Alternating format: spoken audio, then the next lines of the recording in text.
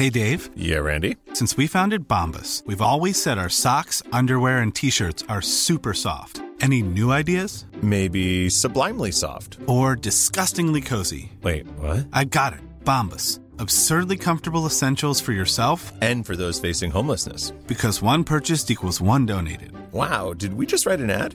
Yes. Bombas. Big comfort for everyone. Go to bombas.com/ACAST and use code ACAST for 20% off your first purchase. Planning for your next trip? Elevate your travel style with Quince. Quince has all the jet-setting essentials you'll want for your next getaway, like European linen, premium luggage options, buttery soft Italian leather bags, and so much more. And it's all priced at 50 to 80% less than similar brands. Plus, Quince only works with factories that use safe and ethical manufacturing practices. Pack your bags with high-quality essentials you'll be wearing for vacations to come with Quince. Go to quince.com/trip for free shipping and 365-day returns.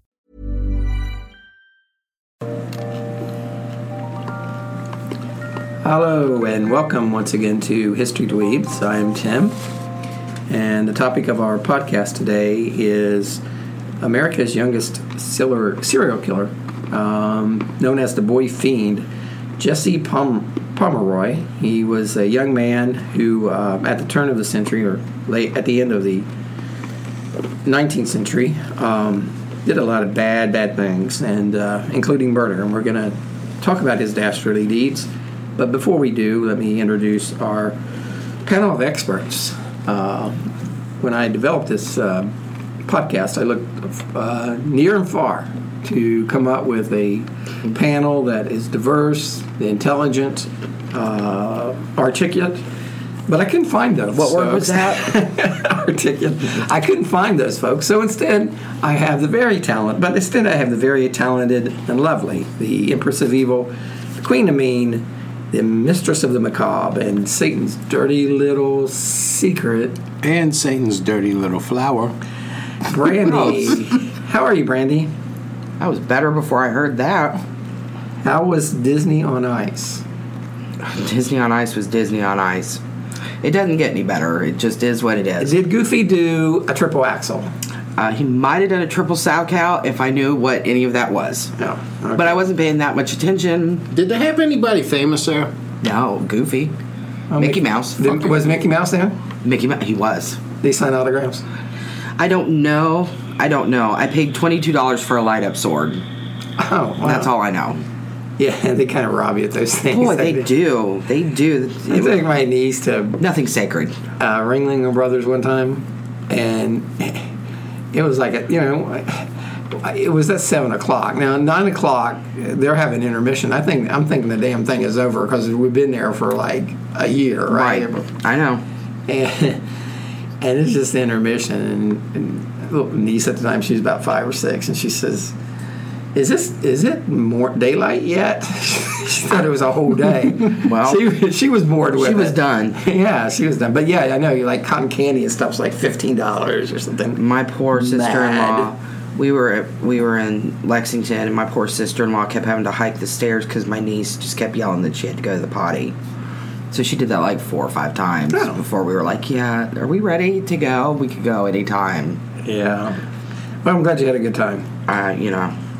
It is what it is. I would like to introduce Brandy, the other member of our team, who he's kind of like the glue. That will we say that? Well, maybe not like the glue.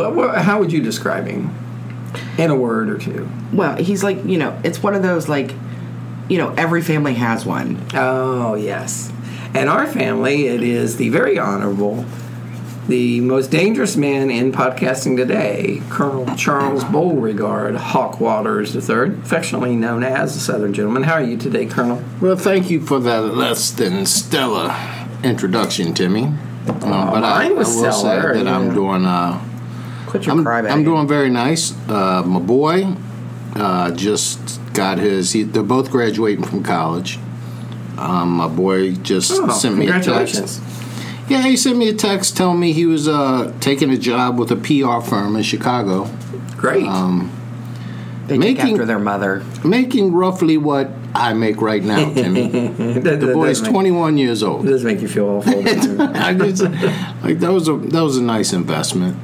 and you had to just call me up and tell me, you know. Yeah. Well, if he's working in a PR firm, maybe he can market our podcast. You know, I should talk to him about that. He's actually given us some tips, if you recall, about social media and things like that. And basically, he said we was a hot mess and a train wreck. Well, yeah, you only do so much. Yeah. All of those things are true. But he said if Nixon could get elected, he could get us. He could get us listeners. I guess it's like selling a stack of manure or something. You gotta still have to have a product to sell. And what's peculiar, he's going into, I don't know, it's a PR firm that he's getting hired for, but he's just a natural. Brandy, that stands for public relations. Yeah, public relations. It's when you like.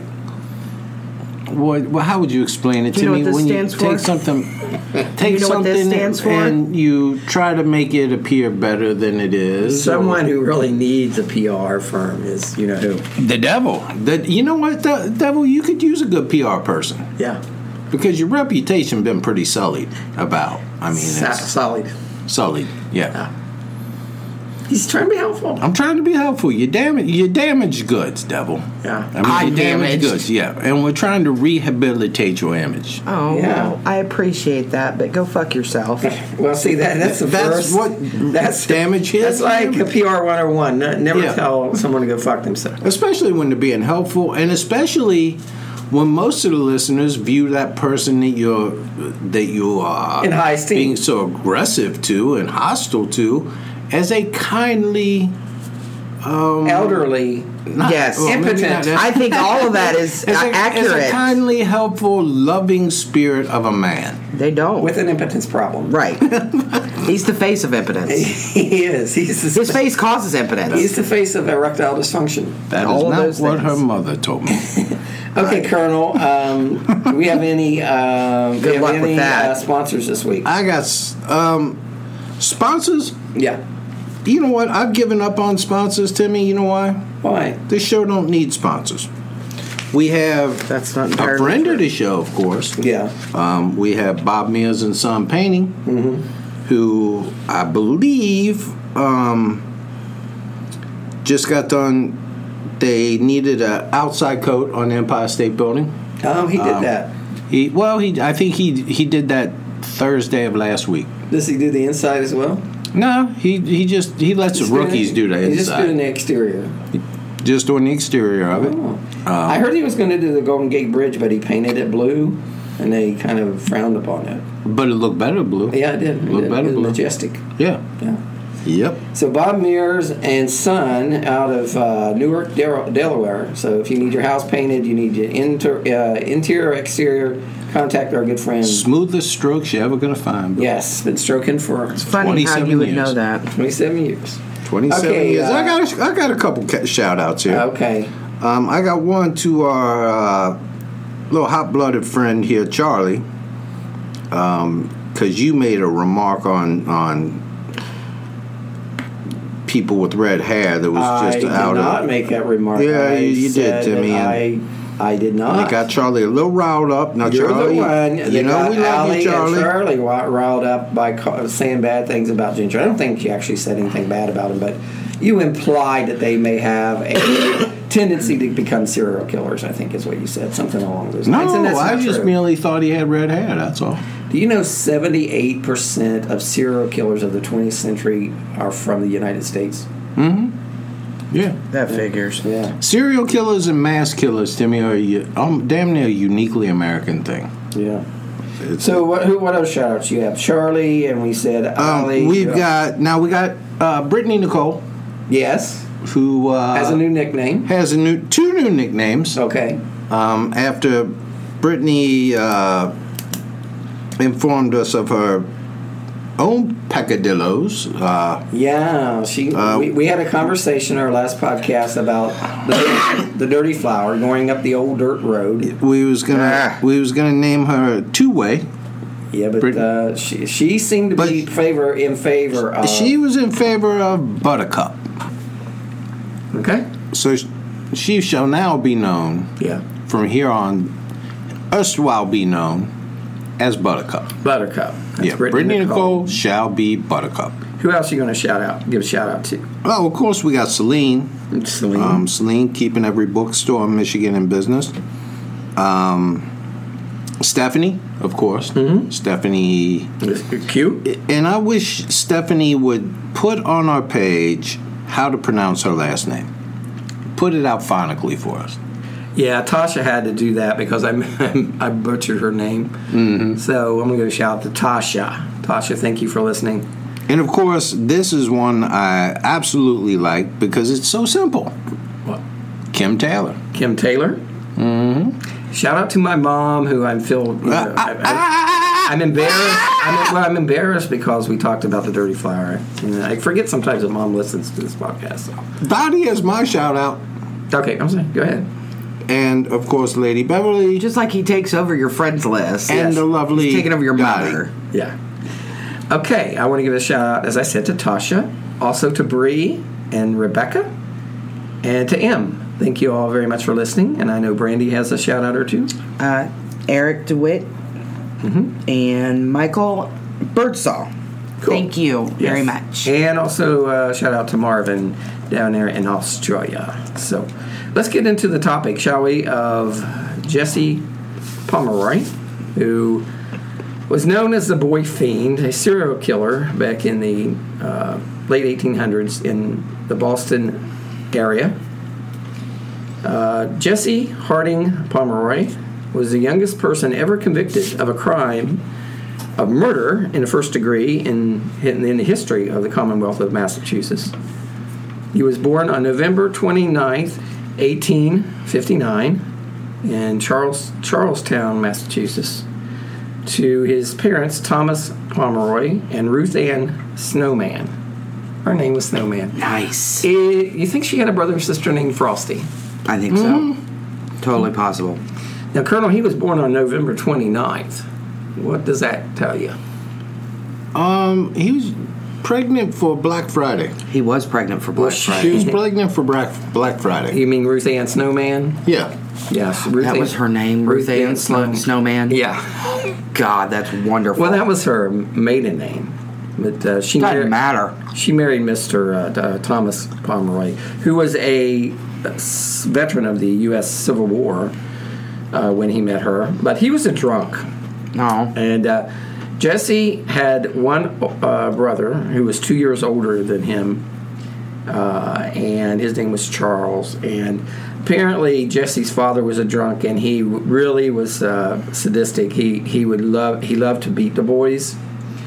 He would take them, the boys, out to the outhouse, tie their hands above their head from a rope that was hanging from the ceiling of the outhouse. He would then strip the boys naked and beat them with a bullwhip. In the outhouse? So you're saying there's not really enough room in there. That's wrong? He would beat them for the smallest infractions, and sometimes for no reason at all. He would sometimes let the boys flip a coin to see who would get beat that day. Yeah, and I will quote here: "Who gets a whipping tonight?" So Thomas Pomeroy was not a very nice man. He would strip the children, as I said, strip the boys down naked and beat them. And somehow, by doing this, Jesse started forging a link between sexual satisfaction, pain, and punishment. He would become aroused at some point when his father was doing this. It's weird on a lot of levels. Yeah. Actually, it's a real thing. It happens to, and it's an unfortunate thing.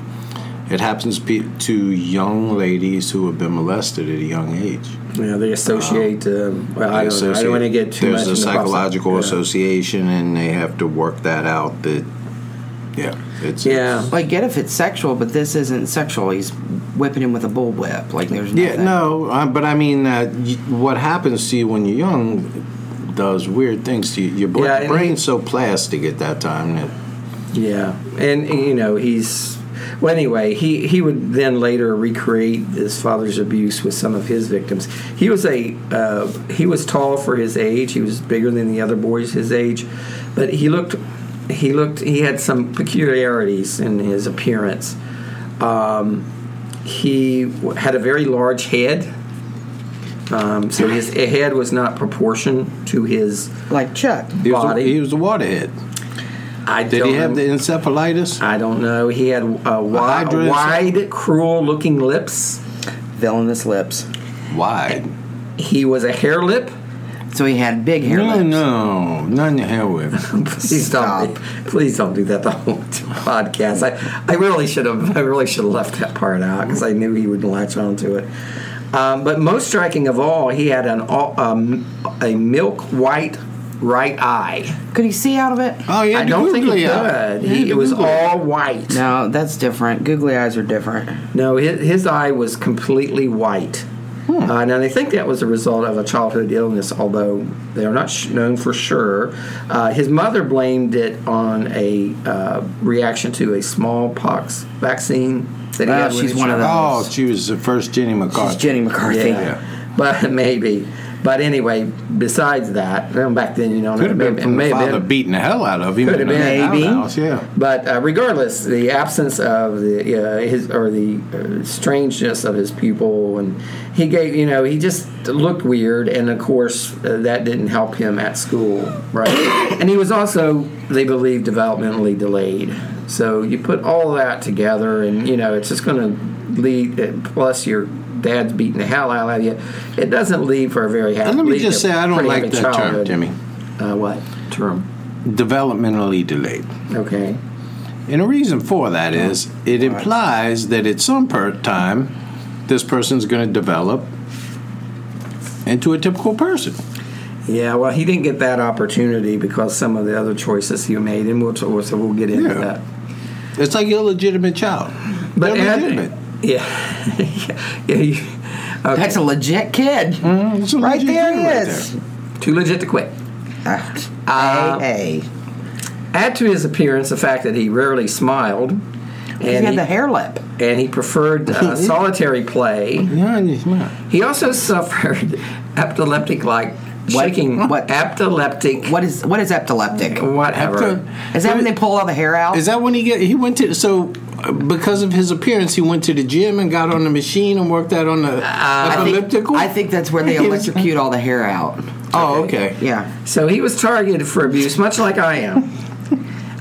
He looked different from the other kids, and those differences were so severe, it wasn't difficult. It was difficult at the time for people to make up. It wasn't difficult for people to make the leap of him becoming from going from malformed to being subhuman. So when all these things that he does that we'll talk about comes along, he almost takes it on this monster-like character. Well, shit, he looked like a monster, I believe. Yeah, well, but he can help that. Did you see pictures of him? Sketches of him when he was, and there's a sketch of him when he was young that like the TV newspapers. I mean, not the TV, the newspapers did. But this boy had three things going against him. If you would have just taken one of them, he was going to get picked on. The crazy eye, or Jesus, the big waterhead. Well, and then being developmentally delayed. And, well, he got four. He got 4 strikes. Yeah, and plus, nobody gets 4 strikes. Plus, his dad beating the hell out of him, so he's got a lot. Yeah, his rough childhood is pretty rough. But anyway, the Pomeroy family was unable to keep pets in their home.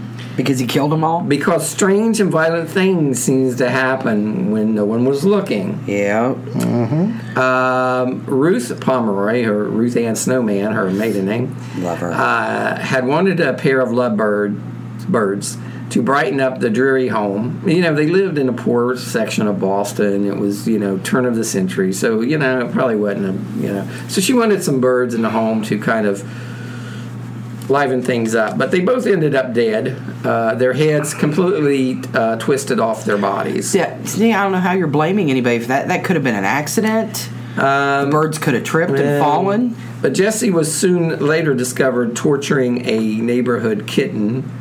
So Ruth Ann Snowman put 2 and 2 together and said, we're probably done with pets in the home.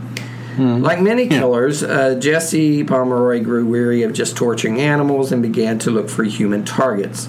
You used to also, if there's something, I think it's in there somewhere, he had a sexual predilection for livestock.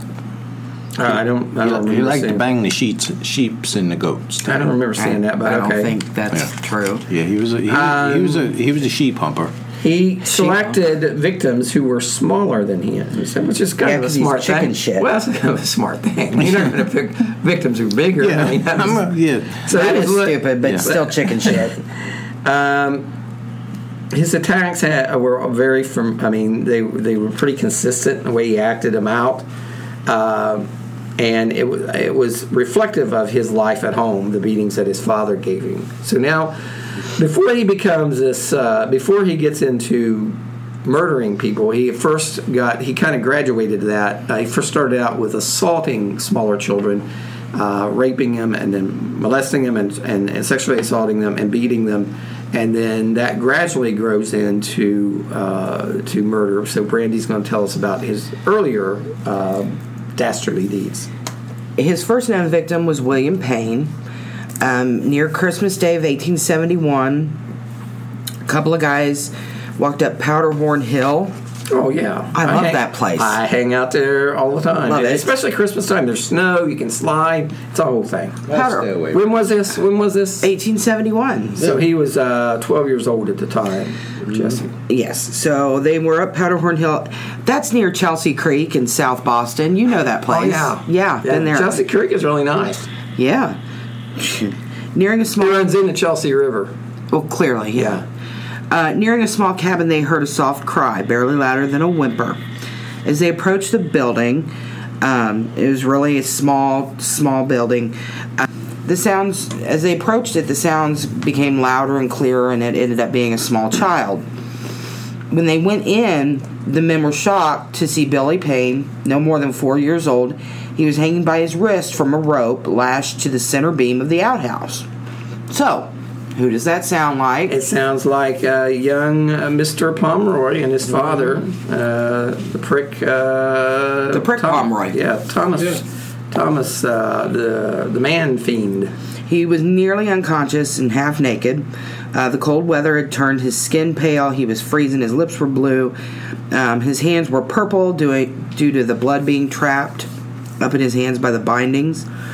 The men cut the boy down, but they could see the signs of a brutal beating that this little boy had suffered. His back was covered in welts. Billy was in no condition to give the police any clue to the identity of his attacker, and the police filed the awful report with the fervent prayer that it was an isolated incident. Well, they would hope so, yeah. Yes. Hopefully it ain't going on around town. It's just one of those crazy BDNC towns or whatever. Yes. Timmy knows more about them. He does, actually. These are kids. So, sadly, for the children, it was not an isolated incident. So, this was near Christmas when he got a hold of Billy Payne. In February of 1872, so 3 months later, Tracy Hayden was 7 years old, and he was the next victim. He was lured again to Powderhorn Hill with the promise of going to see the soldiers. See, never ever go with someone who promised to take you to see soldiers. I'm not going with anybody that's got a milky eye. Or to Powderhorn Hill. I will never go to Powderhorn Hill again. Yeah, me neither. I stay away from that place now. It used to be cool, like when it was snowing and stuff, you could slide. But then they started taking you there, tying you up, and beating the hell out of you. Yeah. Mm-hmm. So once the two boys were alone, Pomeroy was barely a teenager at the time. He set upon this little boy, Tracy, bound and tortured him as mercilessly as he'd done Billy Payne. He knocked out Hayden's front teeth, blackened his eyes, and broke his nose. Like Billy Payne, Tracy Hayden was stripped and whipped with a switch. Left a lot of deep welts. Hayden told police that his assailant, whom he was unable to describe other than having brown hair, threatened to cut off his... Tallywhacker? Yes. Zwang? We got another episode. This is our third episode in a row. Got a dick in it, Timmy. Well, this is a little boy. Let's swing a dick without talking about a dick. One of our readers is going to be... One of our listeners is going to be happy. Who was it that posted the comment? It was... someone about happy that there was... Podcast... podcast covered in semen and dicks. You got to. It might have been Celine. I believe it was Celine. She looked disturbed. So, but this was a little boy. Yeah. So, with nothing to go on, the half-assed description of this teenage boy with brown hair, they still couldn't stop the assaults. How could they not describe his crazy-looking ass? He looked like maybe they're little kids. Or they're scared. Noah can't describe what I look like. He's or they're 4. Scared. And they're scared. One white eye and a big old head. I don't know. Maybe he wore a patch over it. It was Celine. Celine, yeah. Dirty girl. Tara always says that we come up. She likes some of our quotes. Yeah, well. So, in the early spring of 1872, Jesse attacked again. This time promising an 8-year-old, Robert Mayer, a trip to see Barnum's Circus. And that's bullshit there. Now, how do little bastard don't know the circus in town? Now this one almost because they're boys. Boys are oblivious. No. Yes, they are. Maybe the circus was in town. He misled him. Yes. He's alive. So again, we go back to Powderhorn Hill in this little outhouse place. This is Powderhorn Hill. It got a sturdy beam coming across the middle. He does have a kill shack there. Well, if you're the police, I'd be starting to patrol that area. He probably already got. Well, you would think. You'd set up some lookouts up there. So just listen for the screaming. So of course, the little boy was stripped and beat with a stick. Jesse forced this youngster to repeat curse words as he was being assaulted. Oh, no, he didn't. Taught the boy to curse. Well, I don't think he taught him. Now, see, that's what I'm talking about. Now, little Jesse, he 1800-something Boston. I don't think he taught him how to curse. Well, I don't think he taught, especially if he's 8. Especially if he's using a switch on him. I think that was. Yeah, I think that do you some cursing there, but. No, I mean, Jesse's daddy taught him how to beat somebody with a switch. Now, this poor little bastard, he walking around like he got Tourette's, cussing all the time now. He dragging little kids to a shed, making them cuss. Well, Mayer reported to the police that Jesse was fondling himself.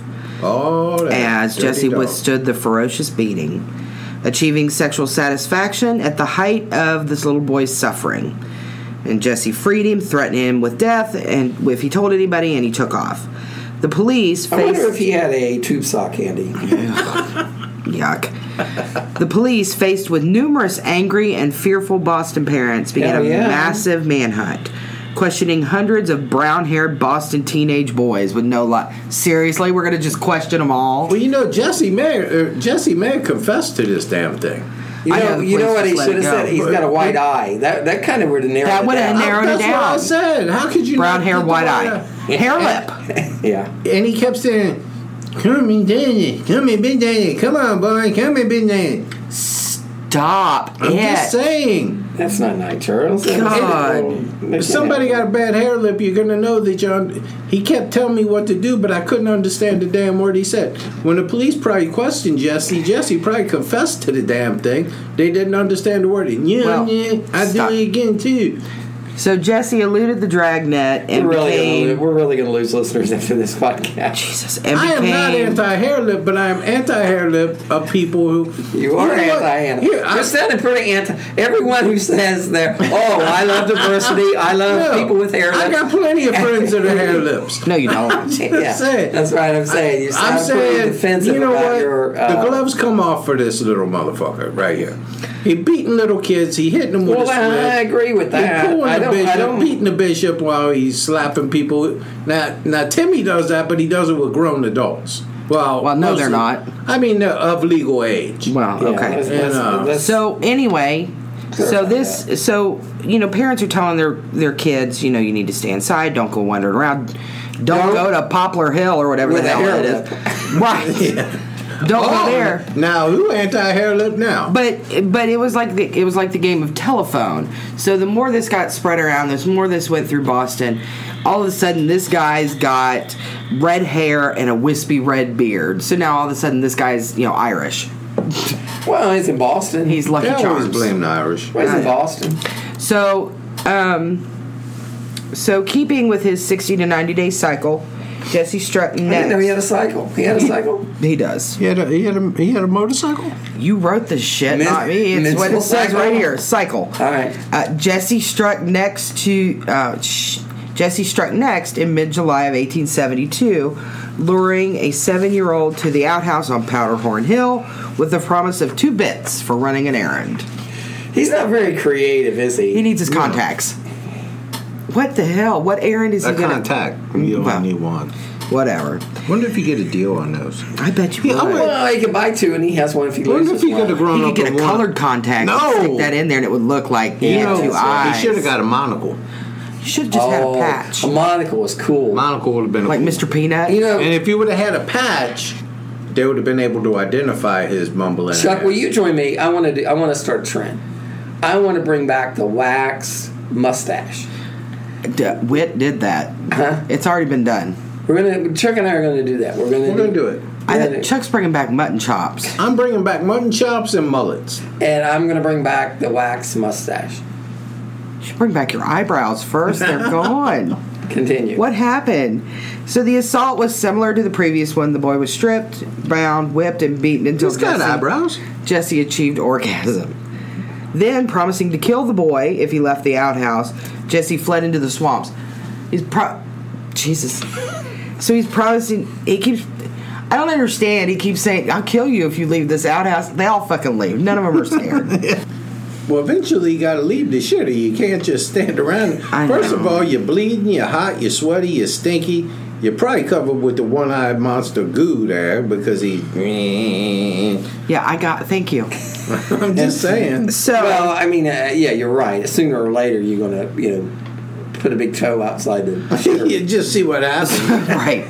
So now there's a $500 reward posted for any information. It was. Yeah, it's probably to the anger was stirred by the lurid press accounts and the $500 bounty, and it prompted vigilantes to begin patrolling the streets of Chelsea in an effort to find the miscreant who was torturing the city's young boys. Miscreant, I like that word. Well, because clearly the cops weren't really doing it very well, so you got, Hell's Angels. If I was them, I would wait by Pomeroy Hill. Or That's what I would do. That's what I'm saying. You find the one shitter on that place, and just pull up a chair.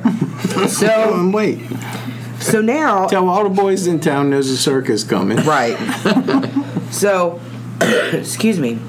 It was about this time that Ruth Ann Snowman Pomeroy, his mother, yes, decided to move her family from Chelsea to the less expensive accommodations across the Chelsea Creek into Boston. It's been speculated that she suspected that her younger son was connected to the assaults, but throughout her life, she was very loyal to him. She never thought that he did anything wrong. Much like Timmy's mom. I would like to say, because I forgot to mention this, there's different accounts. In some accounts I read, her and the father, Thomas, separated. In other accounts, he died. So I don't know. But for whatever reason, she's a single mom. Raising 2 sons. Somebody even came out. Remember that Spats Domino song? No. You don't remember that they came out? Yeah, my drill on Powder Hill. So anyway, she never believed because he couldn't talk real good. Yeah, no, I got it. Okay. Yeah. So she never believed that the boy was capable of what they were accusing him of. So it's just as likely that she actually moved her children away for economic reasons. Yeah, but she knew what he was doing. Yeah, but she at least suspected. Right, you got to come home and your parakeets got their heads twisted off. They tripped. It wasn't fucking suicide. They tripped. They ran into a door jam. Yeah, sheep walking all bow-legged. So, a sickly 7-year-old named George Pratt was wandering along the South Boston shoreline looking for treasure, which, first of all, he's 7, and his parents are letting him wander along the shoreline. Well, this was a different time. I understand. But you're right. There's still this monster running around molesting little boys. You would think that... Well, he wasn't really molesting them at this time. He was just beating them and... whatever. So, popping the baloney there. This time, Jesse offered him 25 cents to help him with an errand. Well, it was 2 bits. So throwing down the cash there. It was the same amount. I don't know how much 2 bits is. 2 bits is 25 cents, right? I thought it was 50, but It might be. So listeners, it doesn't matter. He's never paying out. If you know what 2 bits is, post it. Let us know. Yeah, post us. He's never paying out. It doesn't matter. So like Jesse's last victim, the kid just wanted some candy, wanted the money. 4 bits, 6 bits, $1. A quarter. 6 bits, $1. 2 bits, 4 bits, 6 bits, $1. $1 would be 8 bits. I'm going to look it up. Go ahead. Okay, 12.5 cents. 2 bits would be a quarter. Yeah, I got it. Well, that's a stupid thing. I feel you, G. Okay, so I'm the OG. OG? No, you're not on the wire. We are not doing this. The Colonel been watching The Wire, yo. No. It's a fabulous show, but no. So anyway, so he, this poor little kid, he just wanted some candy or whatever. So he agreed to accompany Pomeroy, and again ended up being bound and tortured. You've told 3 lies, Pomeroy told the little boy. According to Wordmonger, I thought that was whoremonger for a while. Yeah. Okay. Wordmonger.com. 2 bits. Do you show up on Whoremonger? Profile there. 2 bits is slang for 25 cents. All right. So this gets better. So you stand corrected. Okay. So anyway, so it gets better. So they like that dog. Oh, the love of Pete. So this poor little boy, he beats him with a leather belt, and then it kind of escalates. This time he bit a chunk of flesh from Pratt's cheek. And tore at the boy's skin with his fingernails. And listeners, that's not foreplay to everybody. Okay. He then took a long sewing needle and began stabbing deeply into the child's body. Finally, he tried prying open one of Pratt's eyes to stick the needle in it, but Pratt managed to roll over on his stomach. Oh, no, that's bad news for him. Well, no. Apparently satisfied, he left him alone, but not before he bit another piece of flesh. Bit his ass. Took a chunk out of this poor little boy's butt. Now, you hear the expression all the time, I will take a chunk out of your ass. That's where it came from. This little airlift big head boy meant it. So, now, are you pro ass biting, Colonel? Now, I don't mind a little nip on the buttocks now and again. But when you get into removing flesh, and you can't do it every day, and you can't. No, you leave marks, and it's got to be your wife. Can't be somebody else, or she'll find out if it's someone else's teeth marks there. Well, I mean, you can't send another girl home with your teeth marks because with the CSI shit now, they can match up your teeth marks. Yes. Yeah. So the last attack was clearly the work of a demented mind, and the police rounded up every feeble-minded youth they could find in the city. Hold on, can I just interrupt for so 1 they second? had an idiot roundup. Can I just interrupt for 1 second? It was a dumbass derby.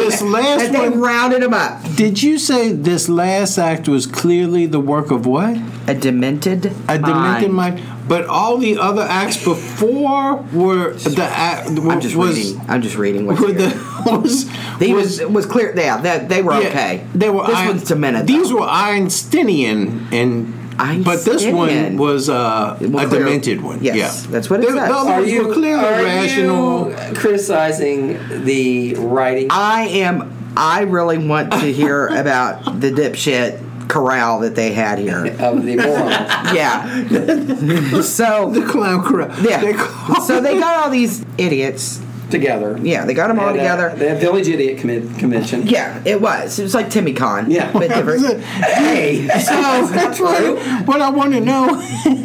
It's a dipshit derby, I'm telling you. How would you like for it to be the first time you realized everybody in town realized you was an idiot? I don't know, but they showed up. They got people like, I didn't know you were an idiot. I never see you at none of the meetings. Yeah. They showed up on buses with every one of them licking the windows, so it didn't matter. Yeah, and they had to use like 5 short buses instead of so they had them all there. Dunce caps on. Oh God! So they had them all there, and nobody could pick anybody out. Of course they could. Still, they couldn't pick out their own parents. I know. So the city is pissed at the police now, and so Hell's Angels they've stepped up their patrol. So the next 2 assaults were just more violent, more depraved than all the other ones. Less than a month after he molested George Pratt, Pomeroy kidnapped and assaulted a 6-year-old boy named Harry Austin, who was stripped and beaten like Pomeroy's previous victims. But this time, Jesse didn't stop at just beating this little boy. With his victim bound, Jesse took out his pocket knife and stabbed the child under each arm and in between his shoulders. The hell? Then you cannot do the funky chicken. You can. What the fuck? What? Then he knelt down and tried to cut off the boy's penis. But he was disturbed and fled before he was able to finish the job. So he got interrupted by something and he didn't get to cut off the wiener. Maybe it was the ice cream truck. Man, he heard the ice cream truck coming. If you're that boy, you have to be very thankful. Well, it was a case of slices interruptus. It was. So almost became a girl there. So hopefully he didn't get half the penis sliced off. He just stopped when he got there. So despite police's attempts to find the attacker, 6 days after Austin was attacked, Jesse lured Joseph Kennedy, 7, to the marshes near the bay and viciously beat him. So he's not even offering him money now. Now he's just, Now he's just being an ass. Now he's just telling him there's a turtle down by the... Come here and look at this. Like Austin, Kennedy was attacked with a knife, and then Jesse forced the boy to kneel and ordered him to recite a profane travesty of the Lord's Prayer, in which obscenities were substituted for scripture. When Kennedy demurred, Jesse slashed the boy across the face with his knife and dragged him to the waterfront and washed his wounds with salt water. Oh, that's a mean bastard. 6 days later, a 5-year-old boy was found lashed to a post near railroad tracks in South Boston and told about an older boy who lured him to a remote area with the promise to see soldiers. Why are these parents letting these kids out? Ain't none of these son bitches seen the white eye. What's he got, Ray Charles glasses? Know. What's he doing? None of them seen a damn soldier before. Well, yeah. Jesus Christ. What's the attraction? It's just, so these boys, this is what I don't understand, is there's all these little boys. Their parents know that this person is out there killing little boys. Yeah, there's a... they're not killing them yet. Beating these little boys. Half to death. And still, there's, still this 4, 5, 6-year-old kids are out roaming the, looking for soldiers. Looking for soldiers, getting 2 bits. Going to the circus. Yeah. So, anyway, so he's got this little boy. He's going to eventually. He's going to use the Disney on Ice. We're going to go see Goofy. He won't have to beat him because that's torturous on its own. So anyway, he's got the 5-year-old boy. Promised him to see soldiers. When they were alone, the boy was stripped and he beat him and slashed his head with a knife. And as Pomeroy placed the edge of the knife against the boy's throat, he was startled by approaching railroad workers. So he took off, and the boy, Robert Gould, gave police their first good lead in the case. Good old Robert. He caught the white eye. Oh, he did. With an eye like a white marble. Like so many other serial killers that were caught by a seemingly simple twist of fate, Jesse Pomeroy's first arrest occurred almost by accident. Twist of fate. It was goddamn observation is what it was. Having a big head, hair lip, curl lips, and a white eye. You think he would stand out. So the Boston police were convinced that now it's only a matter of time before the boy with the marble eye turned from a sadist into a homicidal maniac.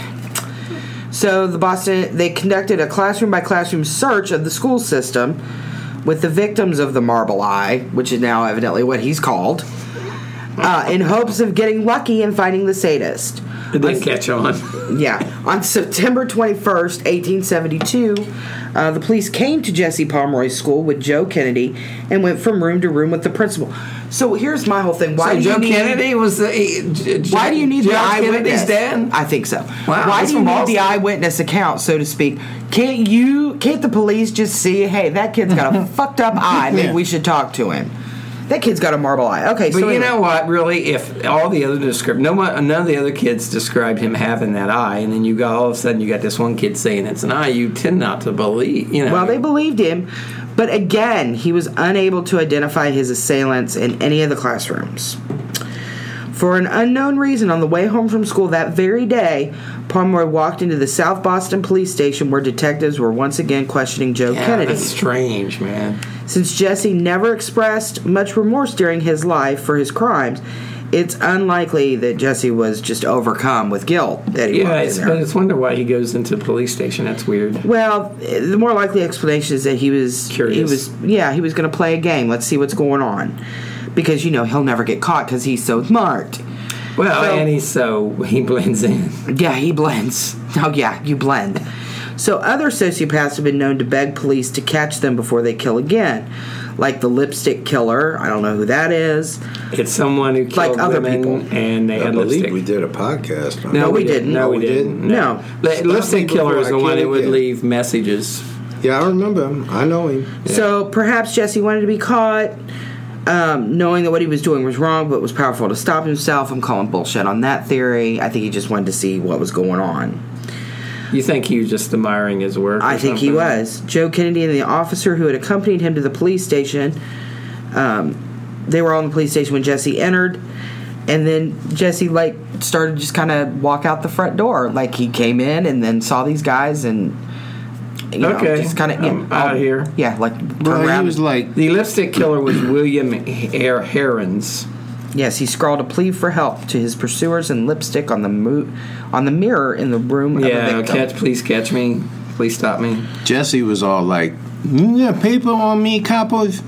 Well, and then they said, but can't you just see him going in, kind of looking around, and then just turn back around, put his hands in his pockets, and whistles as he walks out the door like nothing? Can I have lips? I don't know. Interrupt the questioning and say, when you get down here, I got some soldiers down the street. I got a thing. I got 2 bits. So you're horrible people. So Kennedy had seen Pomeroy from across the room and pointed him out. Look that up and see if Hair Lipstick was. Actually, they're not sure if Herons was the lipstick killer or not. We're not talking about it. I know. So it He's matter. presumed to be. Killed 3 people back in the 40s. So they caught Jesse. We might do this one before he'd gone more than half a block. They locked Jesse in a cell for the love of all that's good and holy. Handsome bastard. Okay. Go ahead, Brandy. So, continue. Please. So the police left him in the cell to cool his heels. After midnight, they woke him up to try and force him into confession. Police officers threatened him with a 100-year jail term unless he admitted his crimes. After that threat, Jesse actually broke down and confessed. The next day, Jesse Pomeroy was taken to the main Boston jail where his victims each confirmed that he was the boy who had molested them. That afternoon, Jesse was brought in before a magistrate, and each of the victims again recounted their tale. But Ruth Ann Snowman took the stand in defense of her son. He's a good boy. He's hardworking and obedient. My goodness. Well, I mean, he could have been. She didn't mention the family pets, though. She didn't mention decapitated birds or whatever. There's no sense of it. Jesse also testified at the hearings. He said he couldn't help himself. How did he say that, Colonel? What's that? He said he couldn't help himself. I just can't help myself. I put myself on the mercy of the court. Yeah. So the juvenile justice magistrate wasted little time, ordered Jesse to be held in the House of Reformation in Westboro until he was 18. Oh. And then Jesse and Ruth both walked out of there. They were in tears. Oh. Ruth Ann Snowman. I know. I bet she melted. She's very cool, though. Yeah, she's a cool lady. Cool. There must be some magic in that old hat that she found. There must have been, but not enough, evidently, to keep her twisted, marble-eyed son out of jail. Yeah. Come on, he didn't get it. He had a rough childhood. He did have a rough childhood, but I'm sorry, there are lots of people that have rough childhoods that don't end up doing this, whatever. So, hard work, discipline, and vocational training were the preferred method of dealing with juvenile delinquents in the late 1800s, and the Westboro House of Reformation was just the place. There was also the place where parents who found their boys too hard to manage could voluntarily commit the troublemakers. Why don't we have those places now? That's my question. Ain't nothing wrong with Noah. Now you leave the boy alone. Yeah. So Jesse learned very quickly that his only chance to leave Westboro before his 18th birthday was to demonstrate he'd reformed. He was a model inmate. He avoided the floggings and the corporal punishments. Oh. Good for him. On the outside, Ruth Ann stepped up her campaign to free her son, whom she considered innocent of all charges. He was too young to be the perpetrator of such crimes. The police arrested the wrong boy. She wrote letters to the Board of Overseers of Westboro and anybody else who might help her. Yeah, I mean, her mom was a strong advocate for him. So I mean, he did have that. He had his mom in his corner. Well, she pointed out he'd been coerced into confessing, which he had, and that he should have been able to talk to a lawyer, or at least to herself. All true. True. But the one thing that convinced the overseers to free Jesse Pomeroy was Jesse himself. There was no reason to keep him, they decided. An investigator had visited the Pomeroy home and found that Miss Pomeroy was hardworking, honest, caring. Jesse's brother, Charles, was also considered an upstanding citizen. He had a very large paper route, and when he wasn't delivering papers, he ran a newspaper stand. Yeah, he was very industrious. So let me just point out that Chuck here, Charles, had a hard life too, and is not a serial killer. All right. And he was the poor boy was out. But he didn't have a. We all about it. What? They didn't have an ideal life, but there were two brothers that essentially had the same upbringing, and one of them turned into a serial killer. Yeah. So, anywho. How'd you like for this crazy hair-lip bastard to be standing on the corner screaming out the headlines with his hair lip? Andrew Jackson in peace! Andrew Jackson in peace! So the Pomeroys promised to put Jesse to work in the newsstand and the dress shop. And Ruth was determined to keep a closer eye on her younger son, whose behaviors... Well, she did have two. ...were the result of his lack of supervision. Clear, yes. Yeah. Yeah. Well, I mean, if she was clearly providing him with supervision, he wouldn't be out... The broken home had left Jesse to drift pretty much at his own will. Despite the horrendous crimes Jesse had committed, the police in South Boston were forgiving. It isn't best to be down on a boy too hard or too long, said the captain. I'm sure he did say that. And give him a chance to redeem himself. Are there quote marks around it? There are quote marks. Then he said it. Yeah. That's a stupid thing to say. Well, they felt the boy had reformed. So less than a year and a half after his arrest, Jesse was released and set loose on an unsuspecting public. None of the authorities thought of warning the neighbors. Well, they didn't have that patrol of that. They have an Amber Alert. Well, most Amber. No, yeah, they didn't have the Amber sex Alert. registry. No, they didn't have that. Most of them thought the marble-eyed freak was locked up and wouldn't be home till he was almost 18. He had been rehabilitated. Yes. 6 weeks after Jesse Pomeroy was paroled from Westboro, he was opening up his mother's dressmaking shop and his brother's newsstand, which was located across the street from his home in South Boston. Oh, well, that's convenient. I mean, it's an easy commute. It really is. Well, it looks like his mother had done very well for herself. So the mother has a store. Now, we're getting into the murders right here. So Mom owns a store. Mom owns a store. She's like Walmart. Where she got the money for this? And this is what I don't get about this whole story. Well, she's Snowman, but... She's got a dress store. It's not Walmart. Well, apparently she made it's corsets. a general store. Yeah, and she made corsets, too. Mm-hmm. I'm thinking about taking up corset making. They are very uncomfortable. Well, they just... I don't know if there's a market. I wear corsets all the time. Do you really? I'm thinking Of about course she does. She wears corsets, those high black boots, and spike the leather heels, mask, and the whips, and the ball gag. Yeah, how do you think she got their new car? Yeah. Well, I forgot. That is true.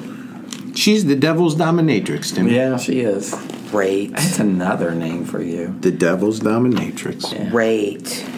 So anyway, if you would allow me to stay on subject. I'm sorry, Colonel. Please proceed. If I could proceed with this I was sordid. Wishing upon a star I would get a new nickname. If I could continue with this sordid tale of this, because I don't think it's ever going to end. Of this Google-eyed, hair-lipped little bastard here. Okay?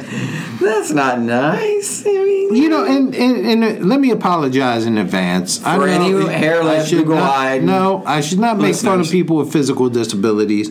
But this is a real rap fucker here, right here now. So anything I say about him, it's well deserved. Can't be used against you in a court of law. But he also had a rough way to go growing up. I don't give a shit about how rough. I had it rough. The Colonel had it rough. Tell us about it, Colonel. Did you? Don't tell me about it. Hey, it's Paige DeSorbo from Giggly Squad. High quality fashion without the price tag. Say hello to Quince. I'm snagging high-end essentials like cozy cashmere sweaters, sleek leather jackets, fine jewelry, and so much more. With Quince being 50 to 80% less than similar brands. And they partner with factories that prioritize safe, ethical, and responsible manufacturing. I love that. Luxury quality within reach. Go to quince.com/style to get free shipping and 365-day returns on your next order. Quince.com/style. Hey, Dave. Yeah, Randy. Since we founded Bombas, we've always said our socks, underwear, and T-shirts are super soft. Any new ideas? Maybe sublimely soft. Or disgustingly cozy. Wait, what? I got it. Bombas. Absurdly comfortable essentials for yourself and for those facing homelessness. Because one purchased equals one donated. Wow, did we just write an ad? Yes. Bombas. Big comfort for everyone. Go to bombas.com/ACAST and use code ACAST for 20% off your first purchase. As my boys will tell you, when I was young, I was so poor we couldn't afford elbows, Timmy. You couldn't afford elbows? Do you have to buy elbows? No. I've never bought an elbow. We didn't even have elbows. Unless you're doing something. You didn't have elbows. I was too poor to have dreams. You just walked around like a stick man I couldn't all the even time? dream at night. Did you have T-Rex arms? I had T-Rex arms. I couldn't afford to dream. Man, you couldn't even arm wrestle, could you? Couldn't do a damn thing. It's a rough life Yeah, for you. you did have it. And everyone around you died. I was just glad to have used to opposable die. thumb. Your mom died, your dad. But and I should say we're going to release this at a later date, but today, my dear old mama, God rest her soul. She's dead. Today was her St. Patrick's Day was the day that beat all others. My mom was very Irish. My mama was, and there was nothing more important to my mama than St. Patrick's Day. And as I said, we did not have to go to church on Christmas. We did not have to go to church on Easter. Seems like we started this podcast on Groundhog's Day. It seems like it. This podcast sometimes seems like Groundhog's Day, the movie, where we're just repeating ourselves. Yes. And I noticed that me and the devil, even the devil has shown respect to my dear deceased mother. By wearing green today? By wearing green today. Yeah. It's a coincidence. You do not, Timmy. You do not. You have not worn green. Well, I don't know what to say. I love the Irish. They're wonderful people, but they do not choose my wardrobe for me. Helen Keller chooses your wardrobe. Oh, yeah. Please. Stevie Wonder has been in your closet. Listen, be nice because everyone's going to be dressed like me at TimmyCon. That's true. And they're going to have a hell of a time putting those outfits together. Thank you, Colonel. So, anyway, to get into the most nastiest part of this story here, you got the first little murder. It's a little girl named Katie Curran. Mm-hmm. Now, Katie, her problem was Katie Curran. Sorry. Oh, I thought maybe you was talking about Katie Couric. I did too. That would have sucked. She's had a rough life. She did. She lost her husband to colon cancer. She got remarried though. She's done well. Yeah. Not one of our listeners gives a rat's ass about Katie Couric. But let's talk about colon cancer. You're the one who started it. Because colon cancer is a sick. You lost your parent. You lost your mom to cancer. So I know you. Everybody lost somebody to cancer. What the hell are we talking about? But we're talking about colon cancer, and we're talking about colonoscopies. So we are. I'm just throwing that out there. We are now. Yeah, because I think our listeners. Don't we have a topic? What do we like? Coffee? Coffee talk? Here's a topic. Well, I just wanted to know, Colonel. You're a man of a certain age. Mm-hmm. And means old. And you're in your golden years. Mm-hmm. Have you experienced the colonoscopy yet? We are scheduling one for this summer, Timmy. Well, looking forward to that. I just want to say it may be too late by then. You might want to get it done now. I mean, you're already worried about the bloody stool. You might want. Oh, I'm sorry. I shouldn't have mentioned. Good Lord. What the hell kind of left turn you taking here? First of all, he's taking a way left turn, and I don't get it. But if it's bright red, Colonel, don't be too concerned. It's just that it's dark red. The Colonel gets full vegetables and fiber. He's fine. Well, just if it's dark red, you need to be concerned. If it's bright red, it's probably just... If it's black or white, it's bad. I heard that. That's true. Yeah. It was on my baby's poop chart. Yeah. Oh, your baby has a poop chart? My baby did when he was a baby. I never did get a poop chart. Well, you have no babies. I'm going to look up poop chart on the internet. Well, you go ahead and let me know what comes up. Please continue, Colonel. What the fuck did you have for lunch, Timmy? He drank his lunch. Continue, Colonel. I'm going to look up this. I don't even know where I was at. Katie Couric. Okay. Katie Couric died of... So we got this sweet little girl, Katie. Now, I don't know what the hell kind of town she lived in. She was what, 10 years old, something like that? Yeah. She was 10 years old. I don't know what the hell kind of town this is. They got 2 general stores that before 8 o'clock. Now, Katie needs a notebook for school. Mm-hmm. She decides to run down before 8 o'clock to Tobin's General Store. Now, must be like a 7-Eleven. They're open 24/7. Yeah, open 24/7. I wonder if they have a little Indian guy working there. Oh, my God. What the hell's wrong with him today? I don't know. I'm looking at poop chart. Are you tweaking or something? He's tweaking. Too much sugar. I'm twerking. There's a difference. Yes. So anyway, she decides to go get a notebook.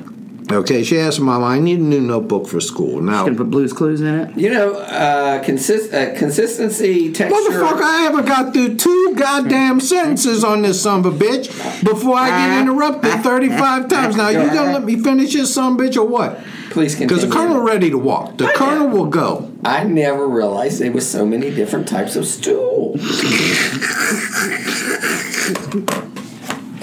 Look! I don't need to. There's 7 different types of stool. I had the poop chart. Here we go. Colonel script. No, go ahead, Colonel. I'm sorry. I don't want to. You know what? Okay, I just think he killed 2 more people, but let's talk about stool for a while, okay? Continue. I can't even continue. You got me discombobulated. Katie Curran. I don't want to continue. Katie Curran, 10-year-old girl, comes in to buy a notepad before school. She leaves her house in search of a notepad for school. Okay. She goes to Tobin's General Store. Mr. Tobin says, I ain't got none. Go try the Pomeroy store. So she runs down there. Now, as she walks in, this little bastard, he lays his one googly eye upon her and decides right then, he's, look what we got here. Now, Jesse says he's only got 1 notebook left. Jesse's in the store with his cousin, Rudolph Core. And he sends Rudolph... It's not with his girlfriend. Yeah, he sends Rudolph out of the store to go get something. Later, Rudy. Yeah. Now, he says, I got 1 notebook, but it's got a little ink spot on the cover, but I'll let you have it for 2 cents less. Hey, it's a bargain. Yeah, what a deal. I guess. Did you know the type 1 stool is separate hard lumps? They're like nuts and hard to pass. That's from the Bristol stool chart available on WebMD. There's actually 7 different types of stool. I was unaware of that. To me, I just thought there was 1 type, and that was a stinky poo. Please continue, Colonel. I cannot continue. I do not know where I was at. You were talking. She came in to buy the notebook. She came in to buy the notebook. Katie Curry. Yeah, Katie Curry. Yeah, we got bigger problems right now. What's a bigger problem? Well, while you're concerned with your bigger problem, let me say type 2 stool is sausage shaped but lumping. What are you looking for? While type 3 is sausage shaped with cracks on the surface. You know what? I got kids. Too much of my life revolves around poop. Can we not? On the surface. Can we not?